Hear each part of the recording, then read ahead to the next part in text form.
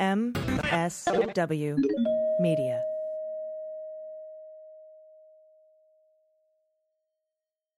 This week, Professor Christine Blasey Ford came forward and told the Washington Post that Supreme Court nominee Brett Kavanaugh attempted to violently rape her when she was 15 years old and he was 17 years old. She will testify this week before the Senate Judiciary Committee. The fate of Kavanaugh's nomination and the balance of power on the Supreme Court hangs in the balance. How she is treated will also send a message to women across this country, which could have profound implications. What are the implications of Professor Ford's accusation and how she has been treated by Senate Republicans? Let's get on topic.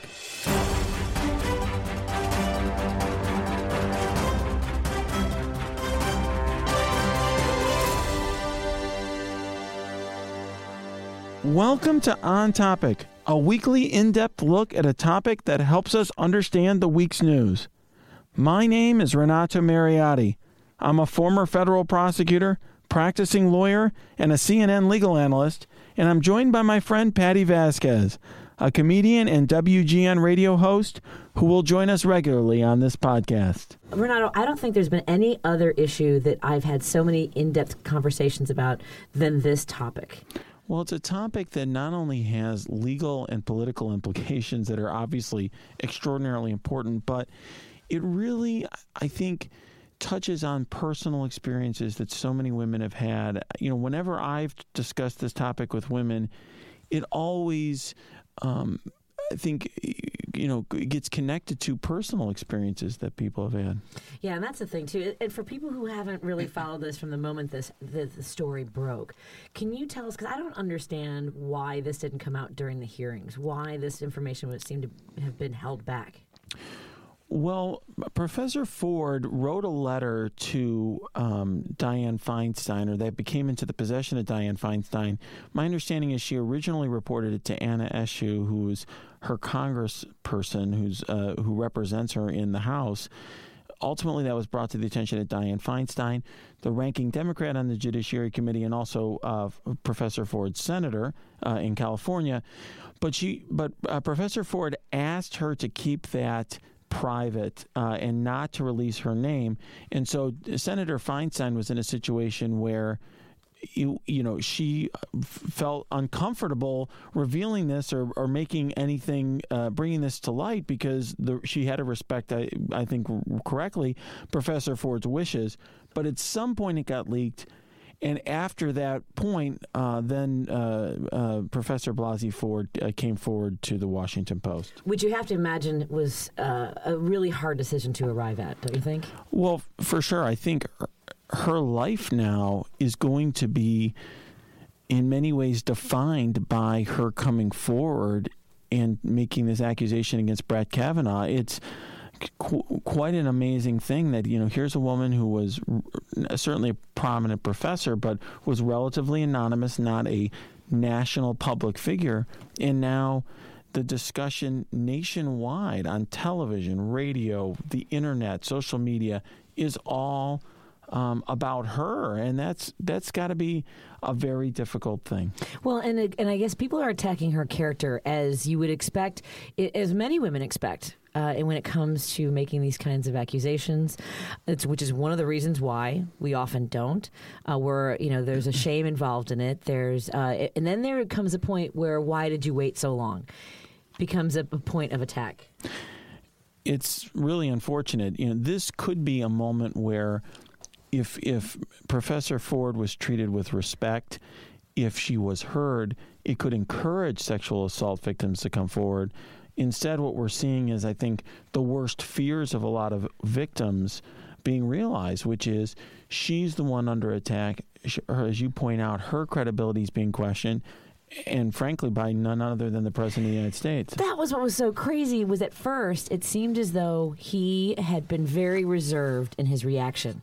It seemed as though he was saying, let's let's make sure that she's heard. You know, he would make some comments about, well, I find it hard to believe. But then that day, I think it was Friday, where he just came full bore. And I mean that. As soon as he said, I find it hard to believe that she wouldn't have made a report. Or what's the tweet? Tell me what. I honestly, everything got fuzzy after I read that. No, I can understand why. And I'll read it right now.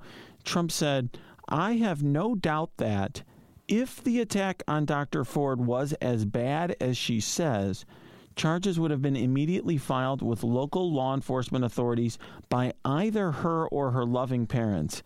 I ask that she bring these filings forward so that we can learn date, time, and place. And, of course, the obvious implication is... I don't even remember the rest of that. All I remember reading was, I have no doubt, and something about reports. And I just, honestly, it was so crazy-making. Well, it was. I mean, this is essentially the sort of blame the victim and suggest that if a victim doesn't come forward immediately, that her experience is not valid or that her testimony is false. And most sexual assault victims do not come forward right away for a variety of reasons. And he's one of the reasons why. This is exactly why, because of misguided and false statements like this one. And also that her parents possibly didn't love her, as though, well, first of all, whether or not she told them, and if she did, they didn't love her enough to make a report. There's so much wrapped up in that, too. Well, sure, and it's important to remember, by the way, Professor Blasey Ford was a child at the time. So you're talking about a 15-year-old, potentially very scared, who, it's the sort of thing you can feel embarrassed. You don't want to necessarily tell anyone, including your parents. So, right, that you were at a party, maybe there was drinking, what were you doing there? Like, all of that starts to unpack itself for you. Yeah, I will tell you, I have dealt with, when I was a federal prosecutor, victims of crimes who were traumatized by the experience, people who had trouble even participating in private questioning with me and FBI agents who would run to the bathroom and crying. We had victim witness specialists who would help us handle, and I say handle is probably not the right word, but I guess, comfort and support victims who had to go through the process of being a witness. Here, what I find astonishing about all this, or I should say astonishing because unfortunately it's not surprising, but I'd say disappointing, is the way in which Professor Ford is being treated. I mean, to me, when somebody is coming forward, stating that they've been a victim of a violent crime and is willing to come forward and be a witness, I think common respect and courtesy and a desire for the truth should be that you treat the person with some level of dignity. Mm-hmm. And that means supporting her.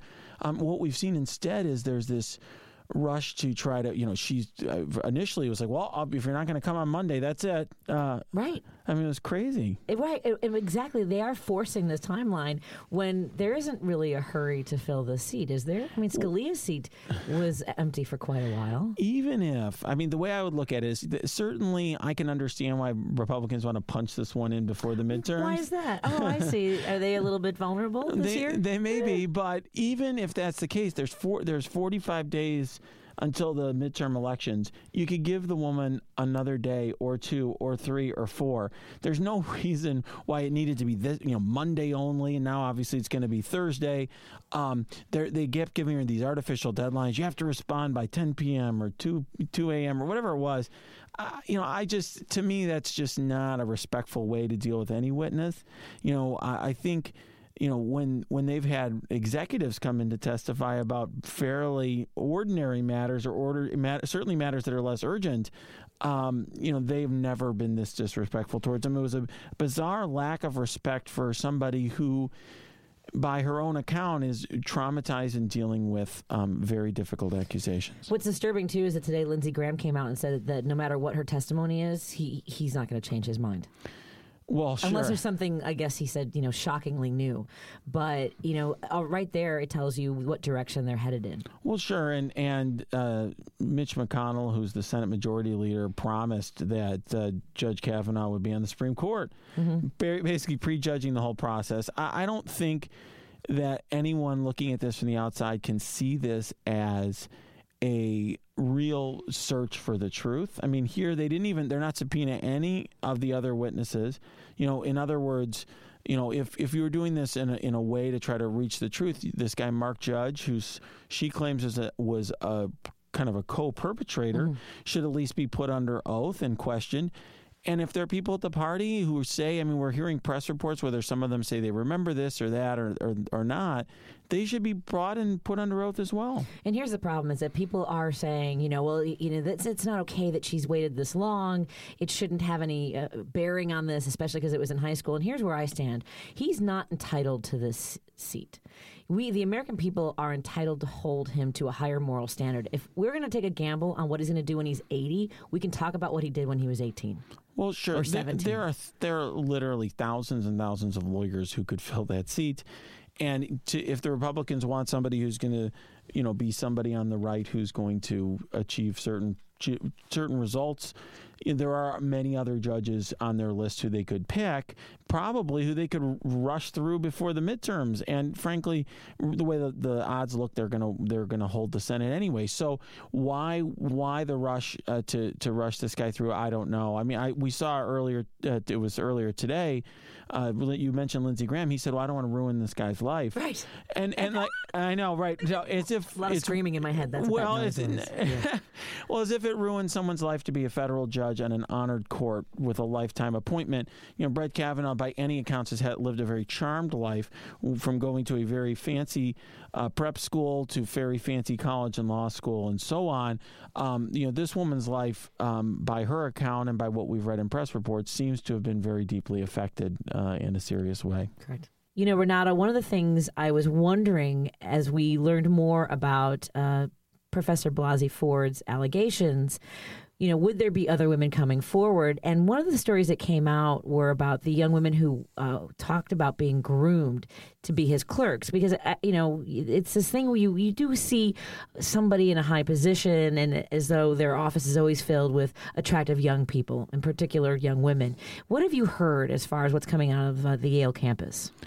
So there was a story that came out about Yale law students, women who said that they were told that it wasn't a mistake that his clerks looked like models and that they had to dress in a sort of attractive and outgoing manner. I presume provocative of some kind is what I think was the implication there. That was the allegations were leveled against a woman named Amy Chua, who is a professor of law at Yale Law School. She's also known for writing these books about being a tiger mom. She has since denied the allegations. She's ill, but she came forward and denied the allegations. And right on the heels of that, Yale law students have come forward and said she's a liar, that she did say those things. So I imagine, my understanding is from Yale Law School, they're going to be investigating that. What I will say is, from my own experience, I was a clerk on a federal court of appeals for another judge. And it is something that is a very honored and prestigious thing, particularly clerking for someone like Brett Kavanaugh. He is seen as a top-tier judge to clerk for. He's on the most prestigious court to clerk for other than the Supreme Court, and he is somebody who often sends his clerks to go on and clerk on the Supreme Court. So he has the sort of job there in terms of being a law clerk that law students are angling to work with him for a year. It's a very prestigious thing. So, those allegations, if they ultimately are proven, I think are serious and disturbing. It is, there was related to that. There was news in some of the same articles about Jed Rubenfeld, who was one of my professors in law school and is the husband of Amy Chua, is also under investigation himself for sexual misconduct. And we'll have to wait and see what the results of that independent investigation are. Man, it just seems as though they're in a position to help people and they've done the opposite. Well, if the allegations are true, they should be removed. Let's bring in Judith Lichtman. Judy is a senior advisor and former executive director for the National Partnership for Women and Families. She's also one of the founders of Emily's List and is largely credited with the passage of the Family and Medical Leave Act of 1993.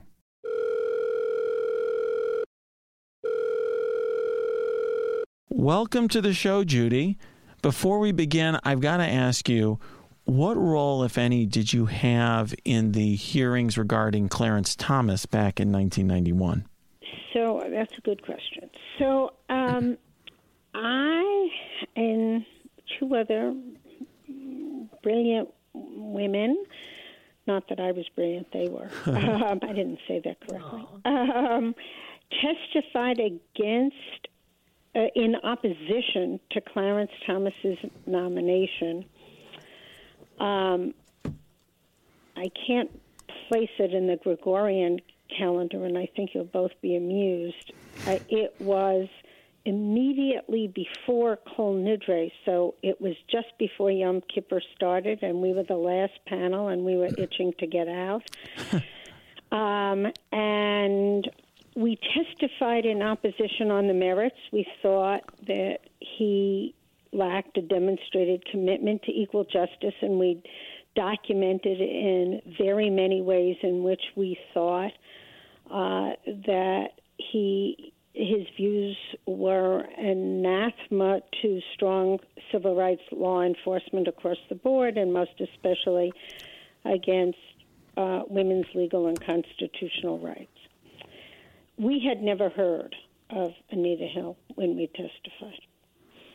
The next day, being a Jewish holiday, Yom Kippur, ended a fast day with a break fast at my house and lots of people, and everybody went home, and I put my feet up because my ankles were swollen standing, and a friend and colleague, Susan Ross, who's a law professor and was then a law professor at Georgetown Law School, called to tell me Anita Hill's story. She told me her name. So I heard Anita Hill's name for the first time the day after I testified in opposition on behalf of the National Partnerships for Women and Families, was then called the Women's Legal Defense Fund. We changed our name in 98. So the first time I heard her name was the next night. And I then played really a behind-the-scenes role, hoping that I could help forge a fair hearing for Anita Hill by talking to senators, by talking to Senate staff people, and working closely with some members of her team. At that time, immediately after I heard her name, what Anita Hill wanted at that moment was a closed hearing. She didn't want to be public. You know, the parallels are so stark. I just watched a little bit of Reliable Source and watched Jill Abramson talk about the parallels between then and now.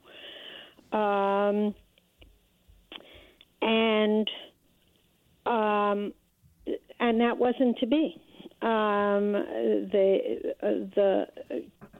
She was, as you know, her memo and her FBI affidavit will lead to Nina Totenberg, and in that regard, she was outed, and the rest is history. So I continued to play a behind-the-scenes role, trying my best and not being very successful in getting her the most fair hearing for her extraordinarily serious allegations. I recall there being other women, or at least one other woman that was going to kind of corroborate what her testimony was. Were you familiar with that? I am to some extent. There were some witnesses, unlike today, and the irony of the Senate Republicans who are in control of the Senate Judiciary Committee today are affording Dr. Blasey Ford less fair hearing than even Anita Hill's hearing that was not fair. So there were a few witnesses, but not the corroborating witnesses that she asked for. And I know that there were affidavits from some women corroborating her stories, and those women were not heard from.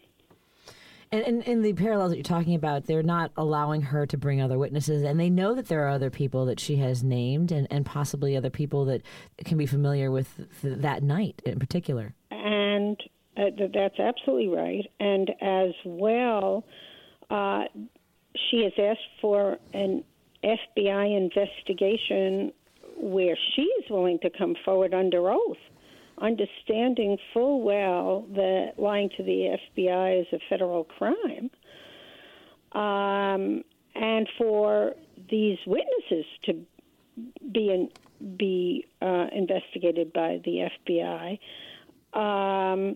And the Republicans are refusing even that. And Anita Hill was at least afforded an FBI investigation.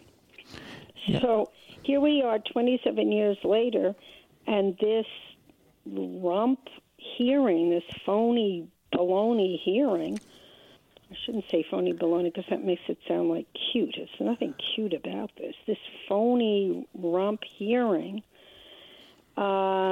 is even worse in terms of being fair to Dr. Blasey Ford than it was to Anita Hill. Well, I've got to say, what I wonder is the message that this sends to women across the country, because there are already women who've been afraid to come forward about their own experiences with sexual assault. We would like to think that we've made progress in this area, particularly after the emergence of the Me Too movement. But do you feel that this is sending a message, the wrong message, to those women? Well, I think your question's a very interesting one. I think that's probably the message that's intended by the messengers, but it's not the message that's been received by women, not now and not in 91. So in 91, you will remember that the Anita Hill's hearing sparked a national conversation about sexual harassment and sexual abuse, and not only resulted in the passage of some very strong civil rights legislation, but in the political realm in the Year of the Woman. And many of the women who were elected in 92 decided to run as a direct result of seeing what happened. And they said that, including, I saw Patty Murray say it this morning on Meet the Press. And certainly it was true for Dianne Feinstein, who sits on the Judiciary Committee. So I think that may be what the Republican male-controlled Senate Judiciary Committee and Senate might wish for, but I don't believe that that is going to be the result. Just last week, just scores of women went up to Capitol Hill to tell stories that they had never told anyone before in support of Dr. Blasey Ford's courage they wanted for the first time to be heard. And I have every reason to believe that that is going to continue into today and tomorrow and into this week, with women not being cowed, not being scared, not being frightened, but being as courageous as Dr. Blasey Ford, and in honor of her courage coming out themselves, either for the first time or in support. It's really quite remarkable. And how that evolves into political action remains to be seen, both in the midterms and the next presidential. But if past is prologue in this context, I don't think from Me Too to Judge Kavanaugh, women are frightened. I think quite the opposite. Are you familiar with the hashtag Why I Didn't Report and the outpouring? Yes. And I think many women like me not only want to be there for women who perhaps aren't ready to step forward, but we're hoping that we also energize Professor Blasey Ford, and she knows that she has our support. I think that's one of the intentions. I think that's right. And to say to men, really, in a very clear way, never again. No. Right. This isn't going to work to a path of great public leadership. Can't get away with it anymore. One thing that has surprised me is seeing some Republicans say that even if Judge Kavanaugh had tried to rape Professor Blasey Ford, that would not disqualify him either because of his age or because they did not view that as a completed crime or something along those lines. Oh yeah. Oh, there's so many people saying, "Well, he tried. He didn't actually do it. That's not a crime." That's really what they're saying. Attempted rape is a crime. Yeah. It is. As a former prosecutor, I'll tell you, there are a lot of people in prison. I put people in prison put people in prison for attempting to rob banks and there's a lot of people who attempted to buy drugs from undercover officers and so on. I just learned that there is no statute of limitations for attempted rape in Montgomery County, Maryland. There is not, and the Montgomery County Police Department has said that if they can establish that this occurred that her allegations were in Montgomery County, that they would be willing to investigate. So, one thing that I think is interesting, we could see happen is if the Republicans are determined to push through Judge Kavanaugh, which it appears to me that they are interested in doing no matter what. Then we might see Professor Ford file charges, and Jerry Nadler, the ranking Democrat on the House Judiciary Committee, has said they would continue the investigation if they took over Congress. So you could potentially see impeachment proceedings. And I heard Senator Whitehouse say the same thing about the Senate. That is remarkable. Yeah. And it could really, harm an institution in the Supreme Court that has. As our institutions go, I think all of them have been harmed by Donald Trump over the last couple of years. But this is an institution that had not yet been stained in these last 2 years in quite the same way. And now I think we're going to see, if that happens, we could potentially see a very significant shadow over the Supreme Court. I couldn't agree more. Judy, it must be sort of, from your perspective, because you have a longer view as to the evolution of, women's place, whether it's in government or policy. How do you armor yourself in this sort of atmosphere and to continue to do the work? Oh, well, I think sometimes they're easier than other times. I won't lie. But I also think, as I mentioned just a few minutes ago, the fact, yes, of course, it's true that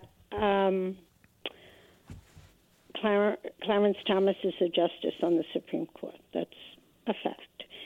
It is also a fact that Anita Hill is the most credible, iconic figure on a whole host of these important issues and debates. She has a good life, a good professional life, and a good personal life. They didn't damage this extraordinary woman. And I also think the fact that we were able to pass strong civil rights legislation, which, amongst other things, allowed for much stronger remedies against sexual harassment in the workplace and in education institutions, and the very year of the woman. And if you look at today and the numbers of women who are running and have a real good chance, not only for Congress and the Senate, but also in state legislatures and for governorships, wow, it just says to me, you don't put that genie back in some bottle. Many of them animated by the very election of Donald Trump and the misogynistic, sexist treatment of Hillary Clinton in the 26 election. So while I can't wrap everything up with a beautiful ribbon, I feel strongly that out of just terrible circumstances, we're often to see real really important progress as a society for women. So one thing I think maybe is lost in this conversation is the fact, and when I mean this conversation, I mean the national conversation about these allegations, is that Professor Blasey Ford, when this incident allegedly occurred, was back in the 1980s. It was a different time for women, and it was a different time in terms of how culture was amongst students. And, I remember when I went to Yale Law School, where Brett Kavanaugh went, I remember looking at the photos at the Yale Law Journal and seeing the classes from 20, 30, 40 years ago and how few women were even in law school at that time. I'm wondering what your experience was as a young lawyer years ago and what you can shine light on in terms of the difference between how these allegations would have been viewed in the 80s versus today. Well, I have a typical law school story to tell. I wish it was an atypical story. It's a much older story because of my own age, but it could not be more apt for today. I went to law school from 62 to 65. There were only 2 women.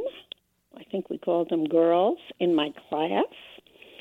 We were divided up, so actually there was only 1 woman in each section. There were 150 classmates, and 2 of us were women. And here's my story. In criminal law, law school was still very much in the mid-60s, wedded to the Socratic method, and law students shivered in their boots about being called upon and whether or not you would be well prepared and whether or not you'd be up for the task of dissecting X or Y case. And so the gift to the quote-unquote woman in the class was that you would only be called on once in the semester in criminal law, and that one time would be for the rape case. Wow. And as humiliating as it was, you only had to respond to the question, what constitutes rape, by saying penetration no matter how deep, and then the gift to you was that you would never have to be called upon again, except if you voluntarily raised your hand. Can you imagine a more outrageous, humiliating situation?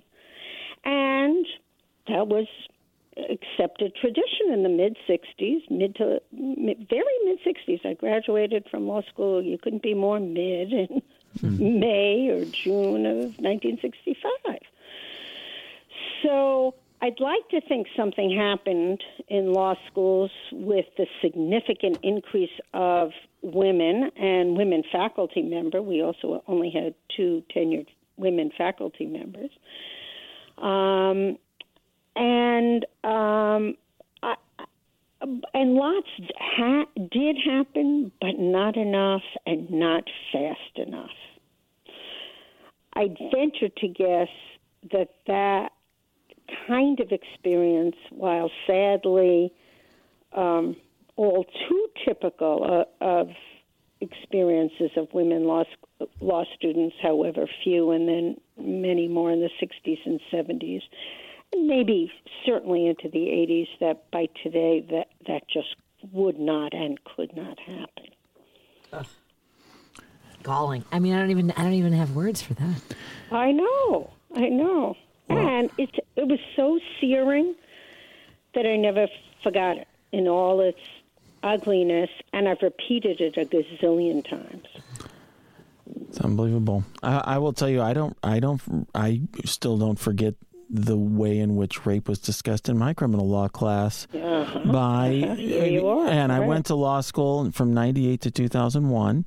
And Jed Rubenfeld, who we talked about earlier in the podcast, had what I thought was a very mistaken, to put it mildly, view that only forceful sex was rape, that if a woman did not consent and made it clear that she did not consent to sexual activity, that was not rape if the man went forward anyway. And I remember in class forcefully bringing an example of a woman who freezes because she's scared after saying no, and he thought that was not sufficient. And I thought at the time that was abhorrent, and I still remember it today. Yeah, well, right. And that's the thing, is that I can't believe that we're still basically saying boys will be boys. And that seems to be the tone here when we, hear men saying, well, we shouldn't punish him for something he did in high school. We shouldn't ruin his life because of something he did 36 years ago. What an insult to men. It is. It's profoundly insulting to men, and it does make you think about how do we raise boys to be men and the leaders that we want them to be in public life, as we want girls to grow up to be women and as leaders in public life, if that's the message that people with political power send to boys and to men. It's atrocious. I don't know what other word to use. Attempted rape isn't, oh, well, boys will be boys. Well, and that's what we're saying, and I agree, because we're saying to boys now that it's okay if you're doing that because it's not going to matter in your career. It really has no bearing on who you are, and I disagree wholeheartedly. The message that I worry about is what we're sending to young women. So if your daughter is with a young man and men are getting that kind of message, what message are you sending to her that it doesn't matter if she's the victim of a violent crime? I don't know. To me, it's not just an insult to men. That's an insult to our justice system and to our way of operating as a nation. And to the rule of law. Yeah, I think so. But I think also I agree with you about that message. I also think because of the courage of Dr. Blasey Ford, who had nothing to gain by coming forward, nothing, except to be a good civic citizen who wanted to right a wrong, that message to girls, I think, is really important as well. And to the people, including the Me Too movement and the public officials who are supporting her. Yeah. So, I mean, I think we're sadly sending dual and conflicting messages, and I'm hoping the supporters of Dr. Blasey Ford's courage win out as a cultural message. What do you think we should expect from these hearings in the aftermath?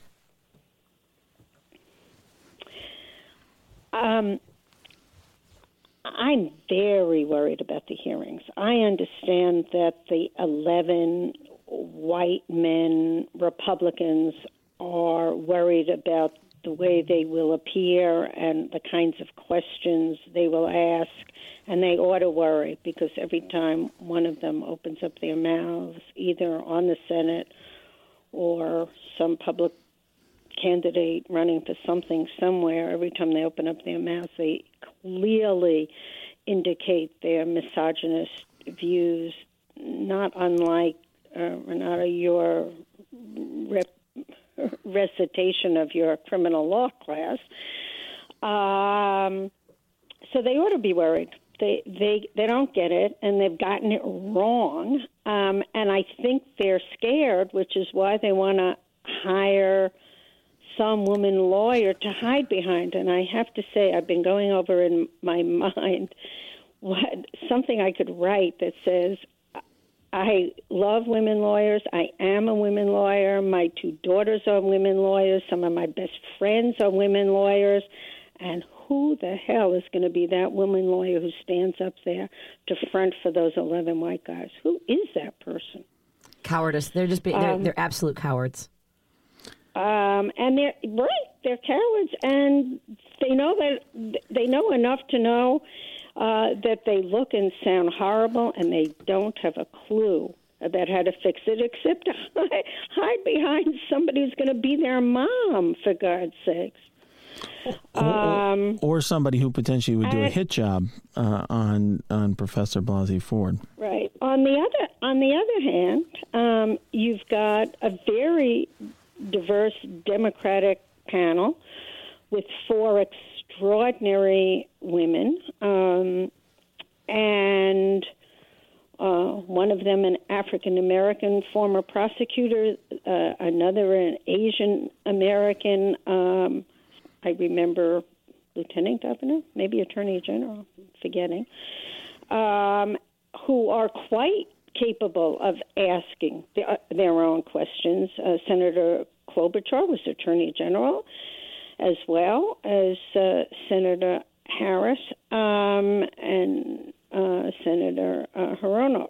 So I think that the visual and the audio that American viewers, and I don't think it's an overstatement to say people are going to be glued to their televisions Thursday morning at 10 or 10:30, it won't be missed. The real stark difference will not be missed.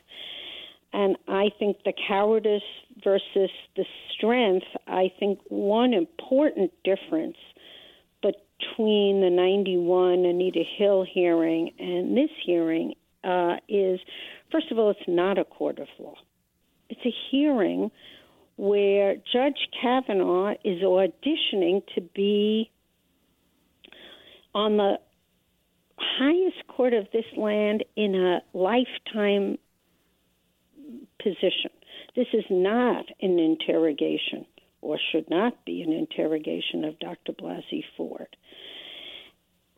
I think, unlike 91, the Democratic panel do not think that they're there to be some neutral fact finders, while the Republicans in 91 thought they were both prosecuting Anita Hill and defending Clarence Thomas. I don't think that will happen here. I believe that the Democrats on that panel are there to be very strong defenders of the case and the allegations that Dr. Blasey Ford will come forward with. So to that extent, I think it will be different. It'll still be unfair. It's going to be unfair because they're refusing to hear from corroborating witnesses, or, for God's sakes, to allow the FBI to do an independent fact-finding investigation. So how fair can it be? It's still going to be they've created a situation that is unfair. The Republicans have, excuse me. And we're now all living it out. Wow. Well, I cannot imagine what this week is going to be like. I thank you so much for joining us, Judy. You were amazing in terms of the perspective you were able to offer. Thank you. It was wonderful talking to both of you, and I so applaud what you're doing, and I can't wait for the podcast. Well, I have to say, I started out grateful for the work that you've done previously, but I've over the course of our conversation, I've become a huge fan of yours. So, thank you, both of you. I appreciate everything you've done. Thank you so much. Thank you, and I'm going to be listening. Wonderful. Thank you. Okay. Have a good one. My best to you both. Thank you. Bye-bye. Take care. Bye-bye. Bye-bye. Thank you for joining us for this episode of On Topic. Please subscribe to this podcast, go to your app and review the podcast, and join us for our next episode. I'm Renato Mariotti. Until next time, let's stay on topic.